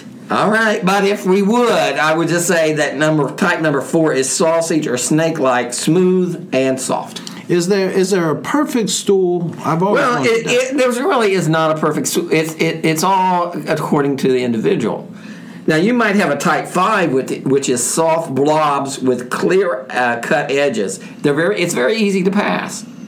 Or a type 6 with fluffy pieces with ragged edges and they're mushy. Oh. And then finally we have number 7, which is watery, no solid pieces. It's entirely liquid. Oh, that don't sound like it passed right through a screen door. Yeah. God. Okay. This Thank God we got that all This cleared medical up. moment has been brought to you by Timmy. Right. Timmy's Poo Corner. Insure. Well, I just want to say, if you want more information, go to WebMD. It's called the Bristol Stool Chart. So, Colonel, none of these normal stools have blood in them. So if you have the bloody stool, listeners, get some more fiber, drink some more water, do whatever you need. Also to have a colonoscopy, Colonel. Because okay, Timmy, I'll have a goddamn brain scan if you just let me get back on my goddamn subject. Please continue, Colonel. So, for the love of Pete, can you just get on with it? Back to Jesse Pomeroy, the boy fiend. The boy fiend. Okay, so we got the googly-eyed hair-lip boy here. Katie walks into his store. He's working there with Rudolph Core, and he sends Rudolph off on an errand so he can be alone with Katie. And he tells Katie he's got a notebook there for her, but it's got a little ink on the cover, and he'll give it to her for a 2-cent discount. Got a notebook. I got a notebook for you, little girl. Yeah, come downstairs. I got a little notebook for you. He says, but you know what? If it was a spiral notebook? I like spiral notebooks. Yeah, I do too. He says there's a store downstairs. There might be some down there. Him's downstairs. Let's go look. So now Katie, being, 10 years old and not suspicious of a milky-eyed... Yeah, she's trusting. Pilot, whatever, goes down with him. Goes downstairs. And anyway... So Katie goes down there. Now they reach the bottom. She takes a couple steps into the cellar before she realized she had been tricked. Oh, that bastard. But by then, it was far too late for the young lady. He's a pretty smooth talker for a hair lip. He is a pretty smooth talker for a hair lip. I don't know if he was a smooth talker. He might have just been pointing shit out. Okay. But anyway. Who's that? What was that? What was that? My God. New thing.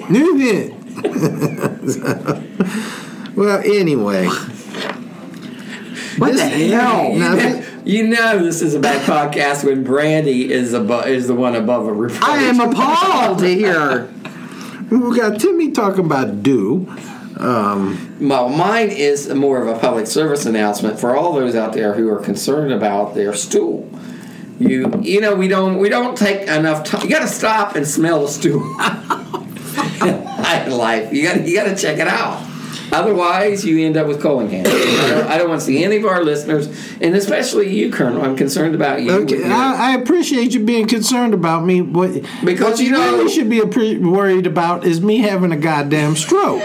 Well, I'm concerned about that too, Colonel. Let's just say you got my blood pressure about 200 of a 140. You're just at a certain age where you got to keep an eye on your stool. You're older than I am.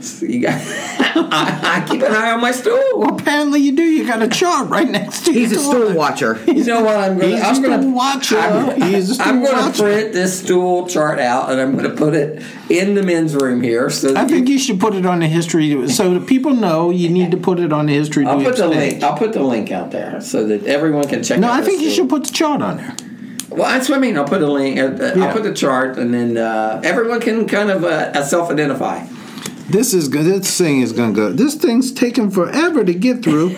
And did you say it was Mary Ray? Mm-hmm. Mary Ray. She said she liked our stories. No, I believe she said, I like them long. I don't know what that meant. No, she said she liked our stories. She likes them long. Our podcast long. Leave her alone. Yeah, be nice to Mary Ray. I am being nice to her. Well, now, if you had long stool, you'd have number 7. No, you'd have number 6. He's obsessed with stool. I'm not. I'm just trying to tell you what kind of poop you should have. He clearly drank his lunch. There is a Bristol School scale. What do you get when you step in it? It's also known as a Myers scale. It's called footstool. All right, please continue. I just want to point out that I got no idea where I was even at. You've interrupted me 35 times. She went downstairs and realized she'd been tricked. Yeah. She went downstairs, realized she's been tricked. But by then, it's too late. Too late. Yeah, she was convinced to go downstairs by that smooth talking hair lip. I think I got pregnant by one of those. It was kind of a novelty. I'll pull out. Yeah. It was kind of a novelty. Smooth talking hair lip. Yeah. Go ahead, Colonel. Ladies man. He was a ladies man. Ladies man.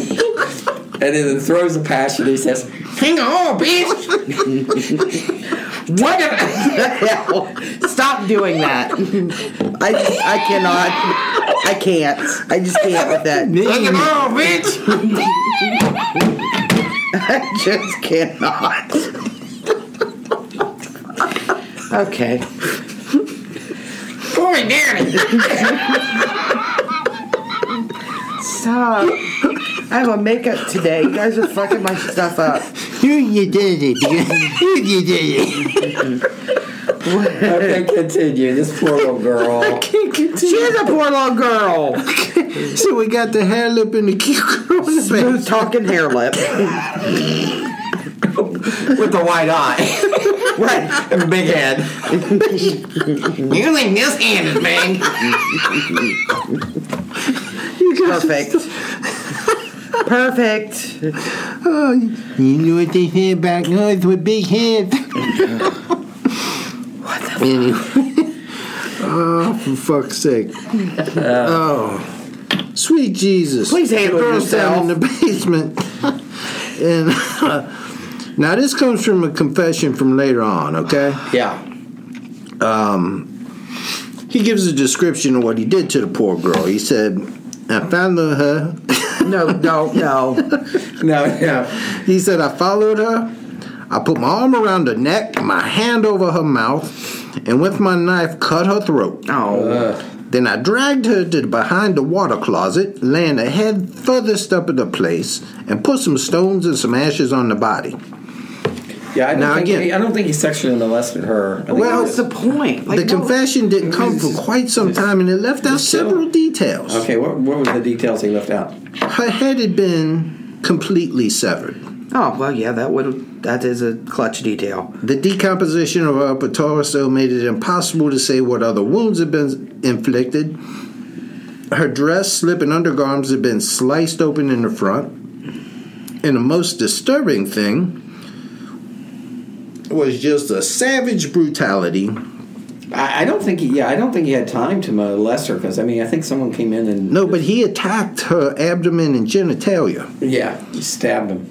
Now, when he'd finished with this, his brother came into the store and he just washed his hands and ran upstairs, went back to work as a nothing ever Can happened. hand lips whistle? Not very well. We're gonna need something from you listeners. We don't know. So he went up there whistling, or trying to whistle Dixie, and like nothing happened. Now, naturally, the girl's supposed to be back home by 8:30. Remember, she leaves early in the morning here. Right. She had to get home to take her daughter or take her sister to school.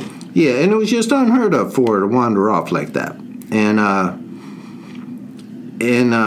So the mama runs out to the store to find out where she's at, and she goes to the Tobin's general store.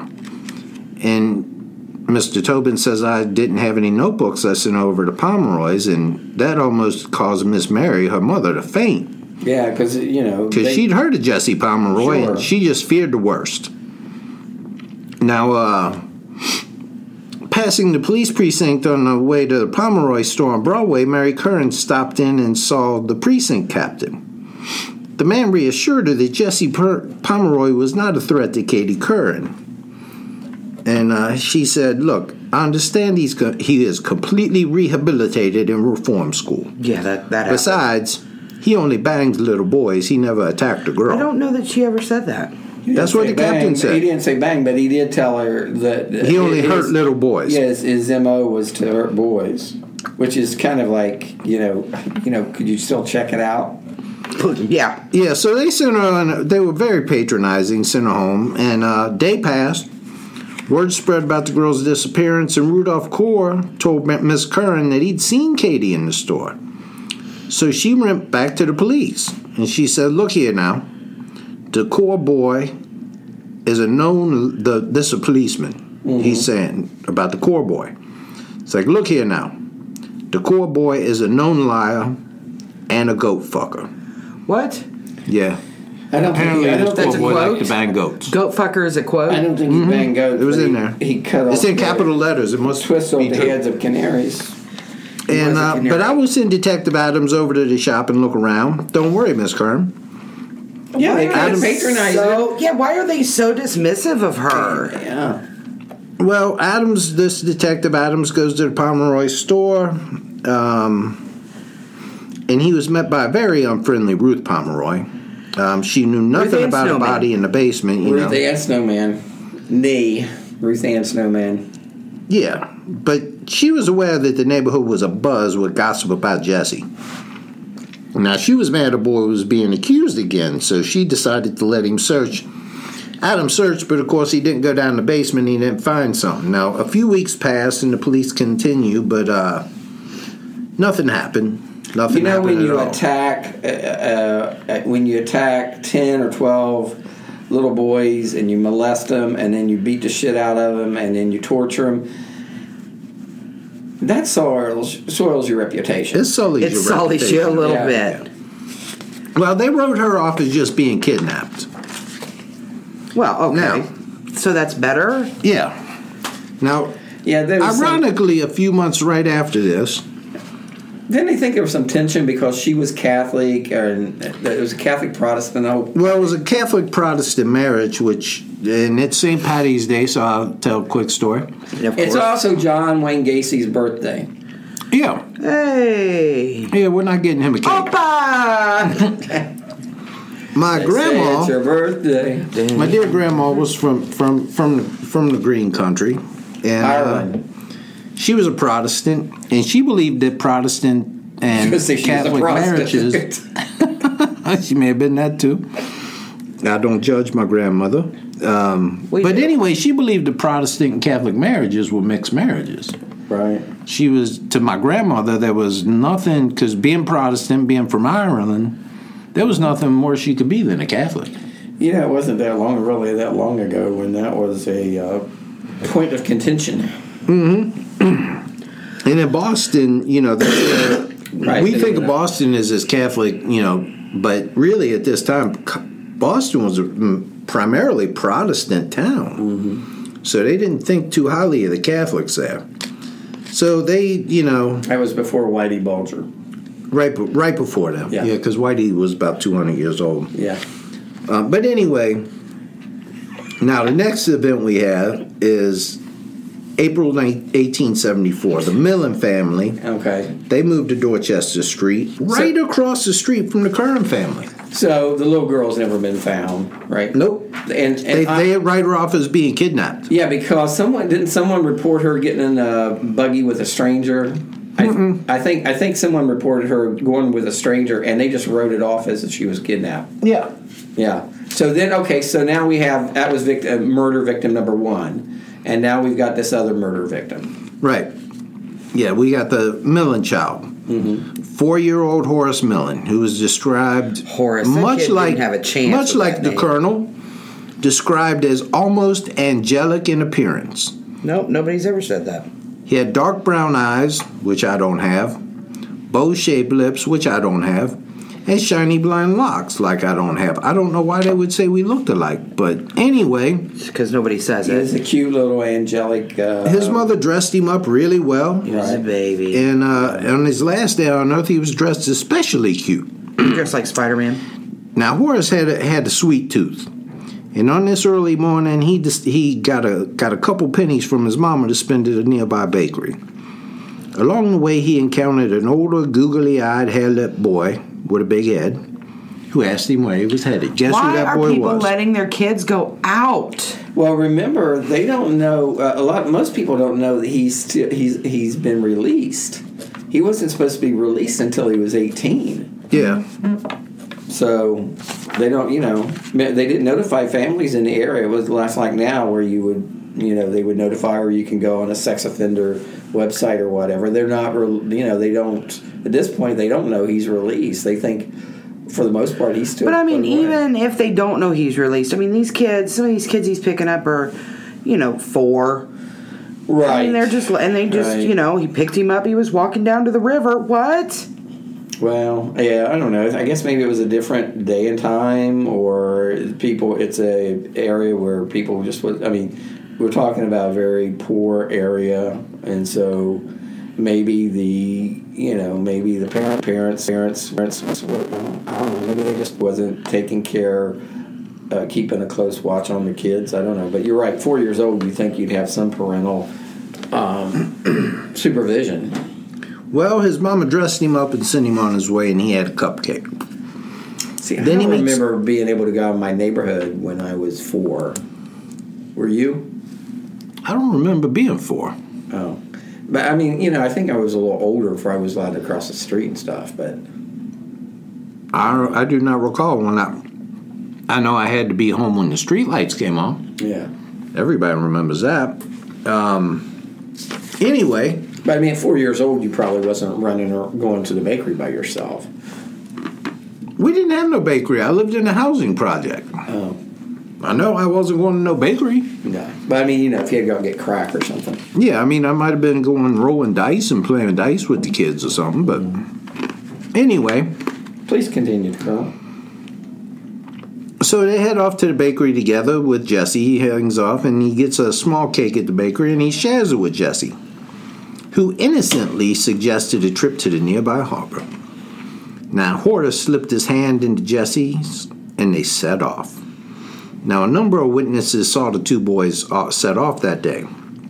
And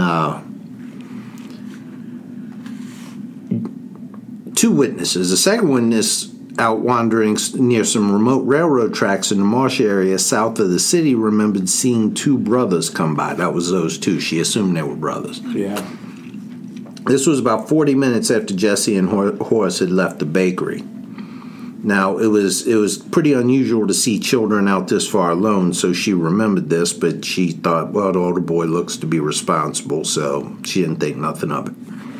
Yeah, well, he's walking down the street holding his brother's hand. I mean, they're holding hands, so she's thinking, you would assume if you didn't know them that they're probably brothers or cousins or something. Now, Jesse decided the moment he laid his one googly eye on Horace that he was going to kill him. Now, this is a messed up boy right here. There's no reason. I mean, he gave him part of his cake, for fuck's sake. You don't share a cake with somebody and then kill him.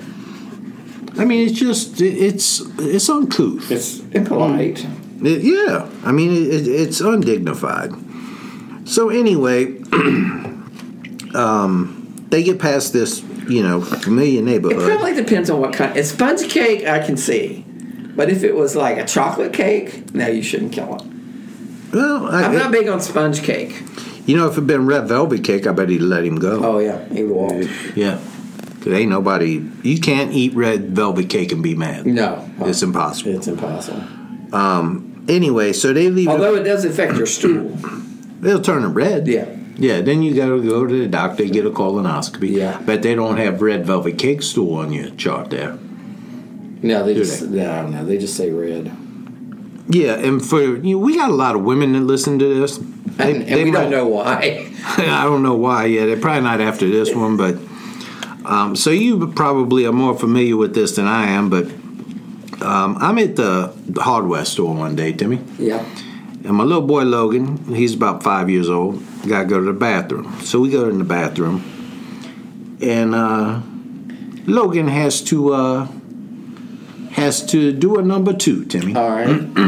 Otherwise known as defecate. Defecate.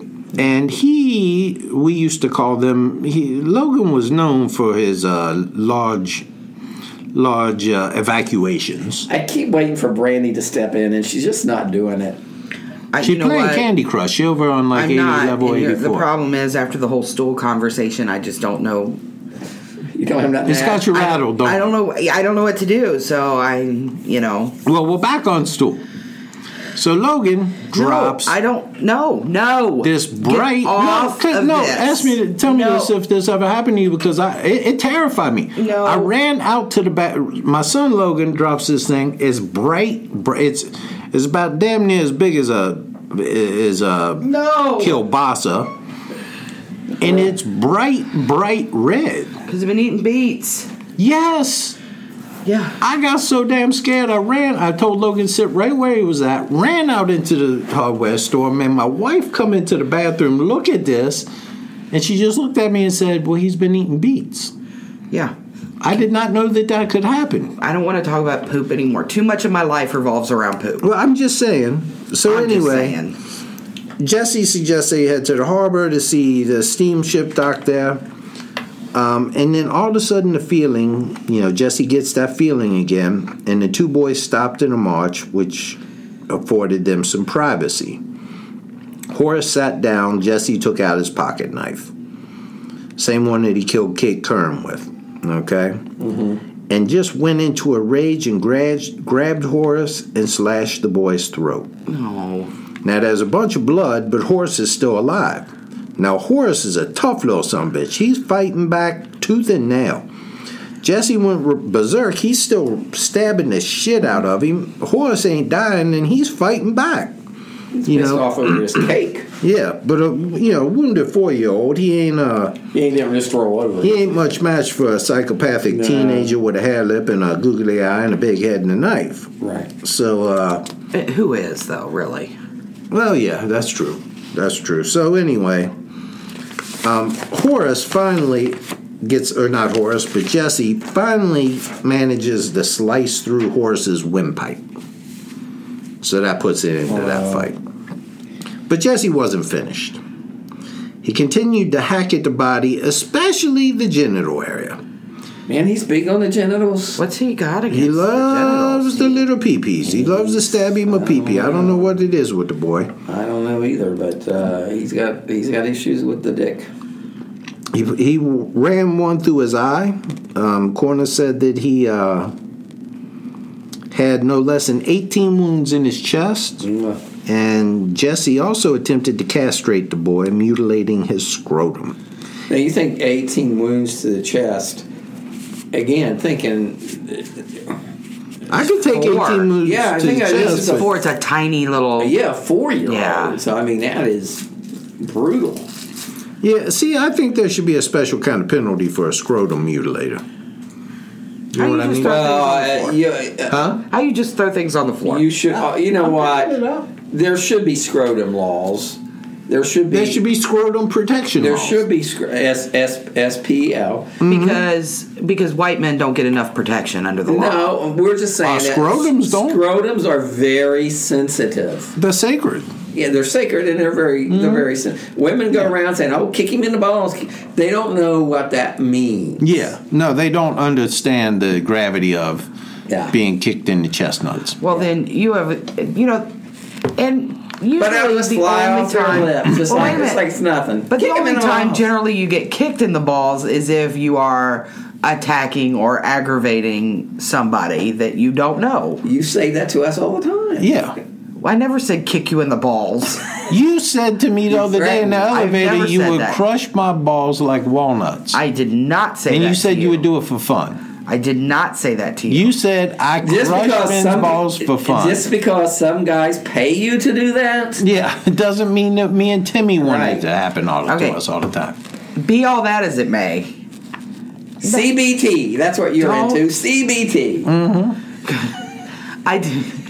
You're a CBTer.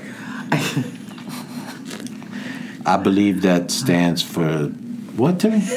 Cock and bull torture. Okay. Cock and bull torture? Ball torture. Ball. Okay. There we go. Okay, I was going to say, the bull didn't do nothing. Go ahead. Cock and ball torture. You're a CBTer. That's what you are. And he also had some deep gouges in... You know, all these women, all these Team Brandy, they're all cheering. Yay!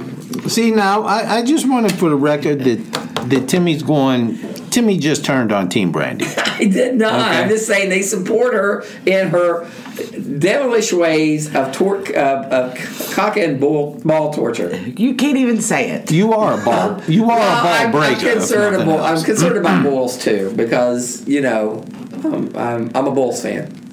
Well, if you two would get better at ball tag, then I wouldn't have to do this to you. Well, but it ain't fair. It's not. Just because you get on Backpage and meet guys who like that sort of thing doesn't mean we all like it. She makes some extra money like that, though. She makes good money. But, I'm going to complain to Craigslist because it's really spam. I mean, you don't need to post 15 times a day. Go ahead, Colonel. Okay, well, anyway, you got dead Horace here. I see your ads in Casual Encounters. Horace? I know your phone number. It's anything but casual. Horace is dead. All right, Horace dead. Poor Horace. Yeah, now, two brothers find Horace. The Millen brothers, the family been searching for Horace. They described his son, blah, blah, blah. Let's go on. Well, when they finally find Horace's body, they realize that this is just the work of a madman. A what? Work of a madman. All right. Okay. The police issued a bulletin to all stations to help identify the victim. It didn't take the South Boston precinct long to wire back for more details, and shortly after 9, a police officer was dispatched to the Millen home with the awful news. Now they show, okay. It said, "Does this look like your boy's scrotum?" And no, Horace. But they had one logical suspect because remember, people saw him walking hand in hand. They were looking for a googly-eyed, big-headed kid. And how many of those could there be? With a Boston, it's hard to say. White eye. Well, they didn't know. No, the googly eye they got. The hair lip, I'm not sure they got because he probably didn't say. Top of the morning to you, man. Or something like that. Yeah. Ladies man. God. He's a ladies man. Okay. Well, this crime fit Jesse's signature perfectly. The only problem newspapermen and police authorities thought was that Jesse Pomeroy was safely locked away at Westboro Reformatory. Now, that would be a good alibi. Little did they know. Yeah, so was it possible that there was another fiend around? Fiend. Well, the answer came quickly when the Boston chief of detectives reported that Jesse Pomeroy had been released on parole. Now, once his home was located, they were ordered to pick up the googly-eyed little bastard. So they found him at home, masturbating, actually. No, they did not. No, he actually he was doing the left hand. I wrote the script. I know they didn't say. That's how they find you at home. If they don't knock. They want to be rude and come in. So I wonder if there's a hair lip fetish. You think there's a hair lip? I'm sure there is. Hair lip tube. There's a fetish I'm for sure everything. it goes down to hair lips and midgets. Hair lip midgets. I mean, there's a fetish for everything. Yeah. Especially that you seem to be so seem to be so fascinated with. Yeah. I think he's doing that Japanese stuff. I am not into scat. I'm anti-scat. Apparently not. You spent half this program talking about it. I'm trying to educate you on your colon cancer. Well, I appreciate the public service announcement. That bloody stool's checked out, Colonel. We don't want to lose you. Where had he been all day? So anyway, they grabbed Jesse, and actually they grabbed him by the head. Took 6 officers to get their hands around his head. They did not. They did not. You're making that up. Okay, and then they pepper sprayed him. They did not. They didn't tase him. They didn't pepper spray him. They should have tased him in the face. They peppered him with questions. I'm sorry. All right. Didn't pepper spray him. Peppered him with questions. They interrogated. Where you been all day? Did you know Horace? How'd you get those fresh scratch marks on your face? Is that icing on your forehead? Whose scrotum do you have? Whose scrotum do you have in your pocket? Yeah. Where did this scrotum come from? Let me see your scrotum. So Jesse stood up to the barrage for a while, denying any knowledge of it. Jesse? Yeah. I don't know. I ain't got there yet. He said, what did Evelyn Dick say? I don't look at me. Don't look at me. Don't look at me. I don't know. I ain't got. Well, he didn't say. He said, no, me. You always go after the waterhead when this stuff comes up. Well, you gotta be a whitehead boy. Yeah. Well, you gotta be a whitehead. So anyway, I don't know why I'm out here. The story contains... Hair lip lives matter. HLM. Hashtag HLM. Yes. So anyway, the officers are grilling the shit off Jesse. They strip Jesse down, and on the front of his shirt they find a reddish-brown stain about the size of a thumbprint. Police confiscate the evidence. Okay? Finally, they did something right. Jesse hesitated when asked if he owned a knife, but then admitted he had one at home. A sergeant was dispatched to the house, returned a short time later. It was a 3-inch blade, clogged with dirt, and there appeared to be dry blood on the handle. What if that's the one they found at OJ's house? Might have been. As the coroner left with the weapon to see if it fit Horace's wounds, Jesse was taken to a cell where he was promptly raped by other cellmates. No, it didn't. But he should have been. Well, he promptly fell into a peaceful slumber. But if there's a happy ending to this, he would have got. Yeah, I mean, you're right about that. He did just fall asleep. They took him in the. Yeah, just fell right to sleep. Yeah, because he's guilty. Mm-hmm. So he slept good tonight. Then now the next morning, the detectives they set out looking for Jesse's boots and Horace's shoes to place the boys at the crime scene and other places leading to it. Now, Horace's footprints could be found on the swell there. And a meandering trail of prints, one large, one small, led backward to the railroad tracks. So, employing what would eventually be standard police procedures, they tracked the prints to a place called McKay's Wharfs, where they used plaster of Paris from a bricklayer's shop to make casts of the prints. That's the early CSI. Mm-hmm. Look at that. They and must the have watched plaster it. casts. CSI Boston. They must have watched CSI. Yeah, who typed this son bitch? The plastic casts. Just read it. The plaster casts match Jesse Pomeroy's shoes. All right. So they bring the evidence back. Now, Jesse, they got him. Now, displaying a sociopath's typical cool demeanor in such a situation, Jesse just continued to deny his involvement. Inspector Dyer told him that they could link him to the crime scene and suggested that if Jesse was innocent, he would not object going to the funeral parlor to view Horace's body. Jesse hesitated and said he didn't want to go. No matter, Dyer said. Told Detective Wood, take him down to the Undertaker's. Now, confronted with the evil fruits of his crime, Jesse broke down and admitted to killing Horace. Like a little bitch. Mm-hmm. Then his next statements to the police indicate that he had no concept of how serious an offense he had committed was. He said, I'm sorry I did it. Please don't tell my mama. Yeah. But how would he said it, Colonel? I know I did it. Don't tell my mama. Don't tell my mama. Yeah, you know, it's weird because he's thinking about going back to prison, about being hanged. Don't tell my mom. Well, his mama was a hard-ass bitch, Ruth Ann Snowman. Yeah. She's rough. Yeah. Rough and tumble. So, anyway, now, it had been a little more than a month since Jesse's arrest when it became clear that the Pomeroys would have to shut down the store because nobody was going in there buying nothing from them. Yeah, that would hurt business, I would think. Yeah, so vacating the building across Broadway from their home, Ruth and her son continued trying to eke out a living with very little success. Ruth was way too ugly to be a hooker, even though she tried. We don't know that. Don't say that. She's probably was a nice lady trying to do the best she could. She wasn't a nice lady. She was a single mom trying to raise 2 kids. She didn't beat him. It was the husband that beat him. So she let it go on. Well, true. Mm-hmm. Yeah. Plus, she was a snowman. So anyway. It's not necessarily a bad thing. Here's where, unfortunately for them, the co-tenant in the building across the street was enjoying great success and decided to expand. And to do so meant that the basement of Ruth Pomeroy's former shop had to be refurbished. Uh-oh. But it didn't take long for workmen to find the remains of Katie Curran, that's right. now foul with the odor of decay. Now, whether it was due to the workmen's shovels or Jesse's rage is unknown, but Katie's head was severed.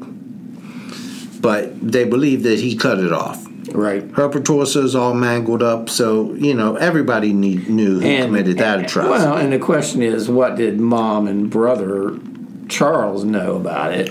I mean, they're living in that house. Yeah, it's got to be stinky. Mm-hmm. So they take the mom and the son into custody as accessories to the murder. One was a necklace and one was a pair of earrings. And but they use that as to pressure. Well, and they were worried. The police were worried about vigilante justice. They were worried that they were going to come and mess up the family because of what Jesse did. Yeah. Now, when they tell Jesse about this discovery, he's the, what did he say? I don't know anything about it. So he denied. Don't look at me. He denied. Don't look at me. Don't look at me. Now, they gave him a couple days to think it over, and Jesse finally confessed, and he gave him great detail. Well, and he confessed because they told him that if they put pressure on him by saying, yeah, they were going to convict the mom and the brother. they were going to go after mom and brother. So anyway, when he was asked why he killed the girl, he said, "I don't know. I just wanted to see how she would act." And they were like, "See how she would act? What the hell does that mean?" He said, "Well, one time I just shot a man in Reno just to watch him die." I did that once. I don't think he said that at all. He could have. No. So anyway, there was a great debate as to whether Jesse should hang for this crime. First, there was the issue of his age, 16 at the time of the trial. Then there was some question about his sanity. Now, in 19th century America... There's some question about that. Capital punishment in 19th century America was very much like capital punishment in Texas and Florida. Swift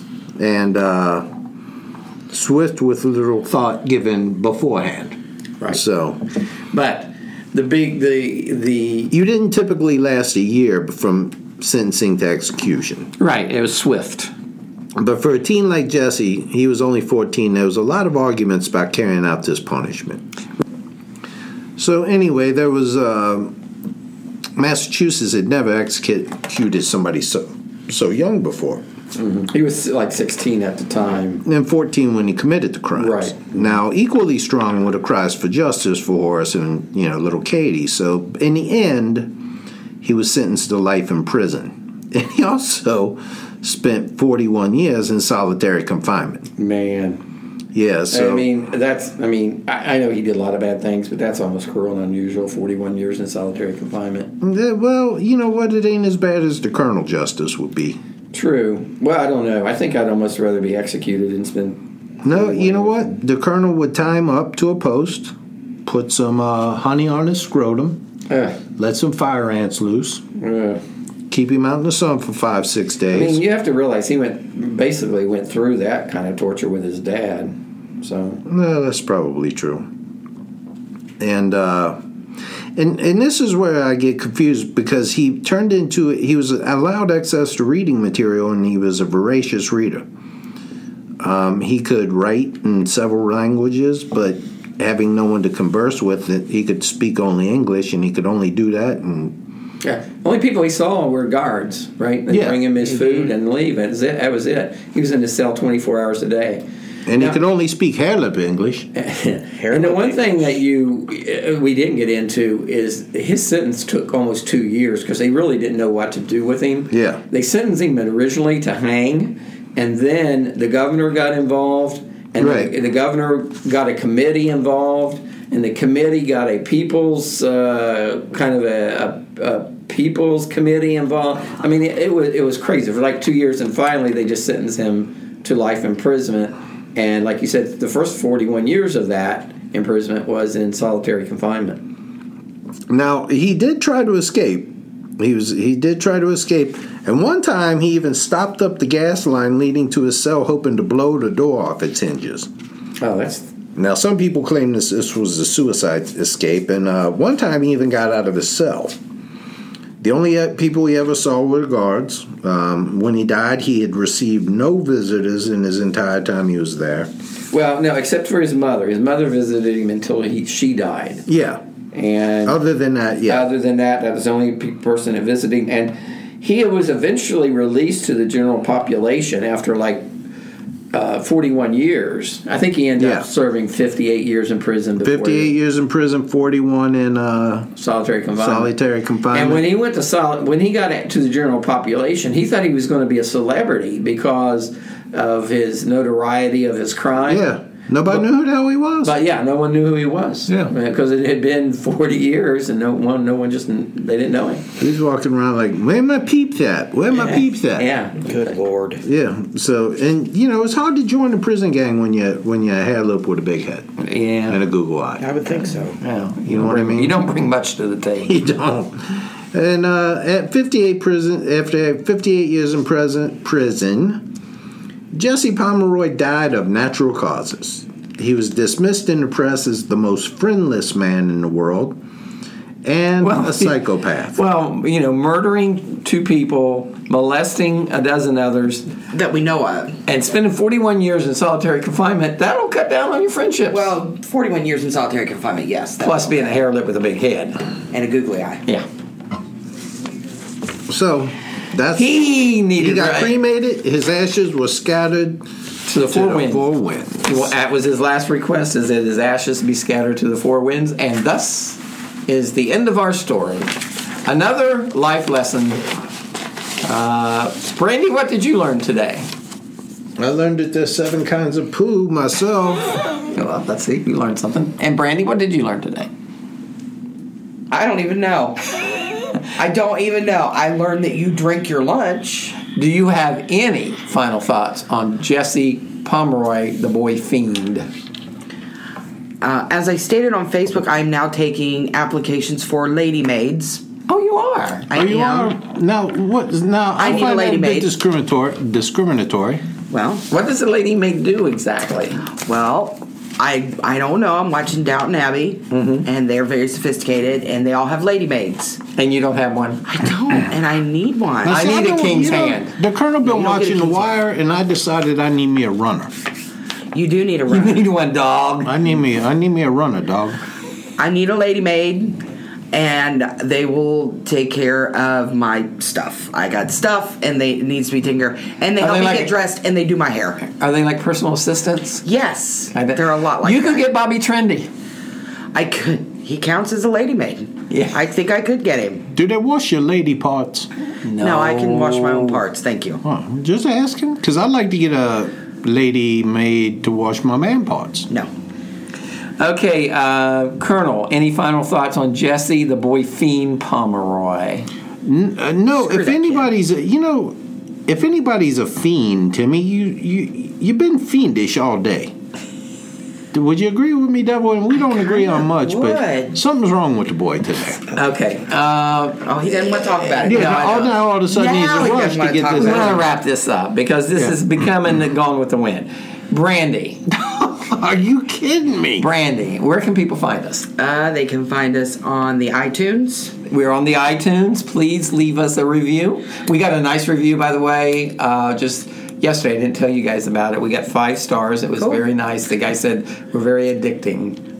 Yeah, so is crack. The iTunes, and so is crack, yes. Not good for you. No. iTunes, we're on Stitcher. Yes.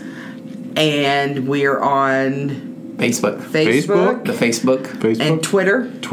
At History Dweebs 1. Yes. Please join us on Twitter. We're trying to grow our membership on Twitter. So please, History Dweebs 1, join us, follow us.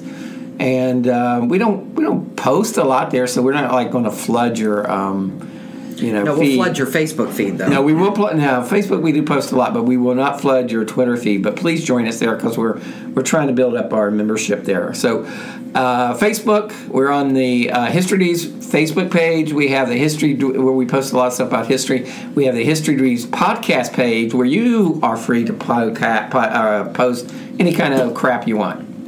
And we are going to be. You can find us. Apparently, Donald Trump dropped out of the one debate and they canceled the whole debate. Yes. So we're going up there and we're going to debate each other. You and Scott. Me and Scotty J. We're going to debate about the Civil War and World War II. God, that sounds wretched. We're really going to discuss whether we're going to discuss World War II primarily, whether Hitler should have invaded Russia when he did. Okay, yeah, that's real controversial there. It's a page turner. Okay, so thank you all for joining us, and we'll see you all again next time on History Dweebs. Good day, people. Bye. Say goodbye, Brandy. I did. I said bye. Bye-bye.